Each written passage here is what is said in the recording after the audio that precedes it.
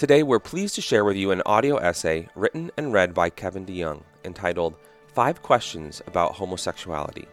Kevin DeYoung's book is What Does the Bible Really Teach About Homosexuality?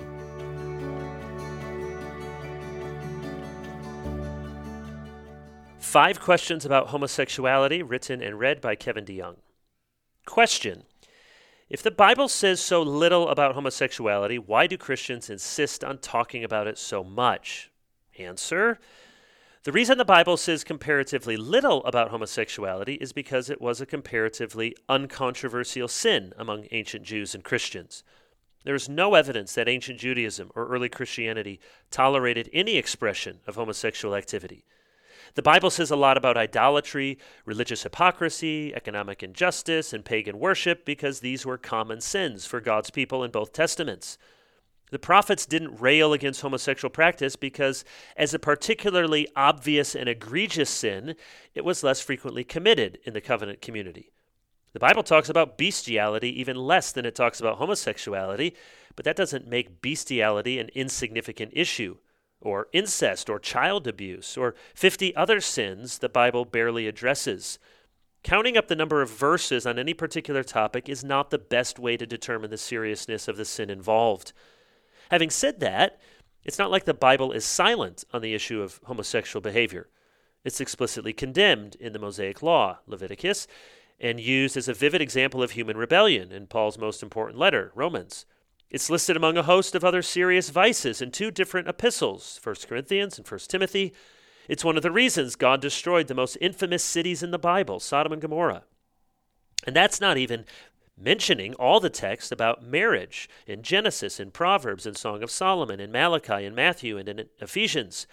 When the Bible speaks in a single verse, as an aside with no agreed upon historical interpretation, about people being baptized on behalf of the dead, 1 Corinthians 15:29, we are right to think this is not a matter that should detain us long and one we should not be too dogmatic about. The biblical witness concerning homosexual behavior is not at all this obscure or this isolated. Question: why did Jesus never talk about homosexuality? Answer: to insist that Jesus never said anything about homosexuality is not really accurate. Not only did he explicitly reaffirm the creation account of marriage as the one flesh union of a man and a woman, he condemned the sin of porneia in Mark chapter 7. Porneia is a broad word encompassing every kind of sexual sin. The leading New Testament lexicon defines porneia as, quote, unlawful sexual intercourse, prostitution, unchastity, fornication. Likewise, New Testament scholar James Edwards states that porneia, quote, can be found in Greek literature with reference to a variety of illicit sexual practices, including adultery, fornication, prostitution, and homosexuality. In the Old Testament, it occurs for any sexual practice outside marriage between a man and a woman that is prohibited by the Torah, end quote. Jesus didn't have to give a special sermon on homosexuality because all of his listeners understood that same-sex behavior was prohibited in the Pentateuch and reckoned one of the many expressions of sexual sin, porneia, off-limits for the Jews. Besides all this, there's no reason to treat Jesus' words, all of which were recorded by someone other than Jesus, as more authoritative than the rest of the Bible. He affirmed the abiding authority of the Old Testament and understood that his disciples would fill out the true meaning of his person and work. Question: why aren't other sins, like gluttony, taken as seriously as sexual sin? Answer: do we really want to suggest that one sin is no big deal because we've been lax about a different sin? If Christians are wrongly tolerant of unrepentant gluttony, this is a matter of extreme importance. Sin separates us from God. When we choose to embrace it, celebrate it, and not repent of it, we keep ourselves away from God and away from heaven. Question: isn't the church supposed to be a place for broken people? Answer: yes and amen. We all need to be forgiven. We all need grace. The church is supposed to be full of sinners.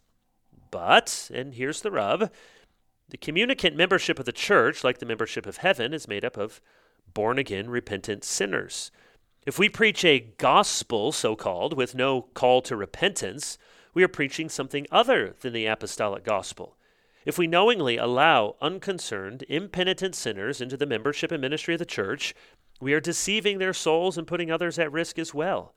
If we think people can find a Savior without forsaking their sin, we do not know what sort of Savior Jesus Christ is.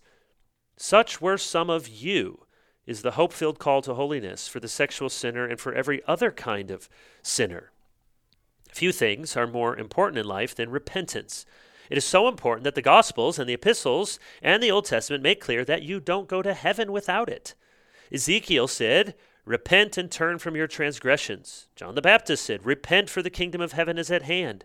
Jesus said, "Repent and believe in the gospel." Peter said, "Repent and be baptized." And Paul said, "God commands all people everywhere to repent." No doubt, the church is for broken and imperfect people who hate what is broken in them, and imperfect people who have renounced their sinful imperfections. If those with same-sex attraction are being singled out for repentance, the solution is not to remove forsaking of sin from the gospel equation, but to labor for a church community where lifelong repentance is the normal experience of Christian discipleship. Question: how can it be a sin if someone is born with homosexual desires? Answer: we are all products of nature and nurture. We all struggle with desires that should not be fulfilled and with longings for things illicit. As Christians, we know that the heart is desperately wicked. We are fallen people with a propensity for sin and self-deception. We cannot derive oughts from what is. Our own sense of desire and delight, or of pleasure and of pain, is not self-validating. People may, through no conscious decision of their own, be drawn to binge drinking, to promiscuity, to rage, to self-pity, or to any number of sinful behaviors. If the isness of personal experience and desire determines the oughtness of embracing these desires and acting upon them, there is no logical reason why other sexual orientations, say toward children or animals or promiscuity or bisexuality or multiple partners, should be stigmatized.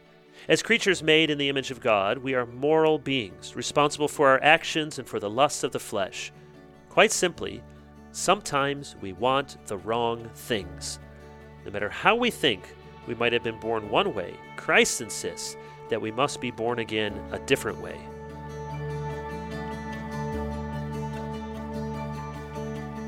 That was 5 questions about homosexuality, written and read by Kevin DeYoung. For more, be sure to check out his book with Crossway, What Does the Bible Really Teach About Homosexuality? Pick up a print copy of the book for 30% off, or get the ebook or audiobook for 50% off directly from Crossway by visiting crossway.org/plus. For more audio content like this, subscribe to the Crossway Podcast on Apple Podcasts, Spotify, or your favorite podcast player. If you enjoyed this episode, consider sharing it with a friend and leaving us a review. Crossway is a not-for-profit Christian ministry that exists solely for the purpose of proclaiming the truth of God's Word through publishing gospel-centered content. Visit us today at crossway.org.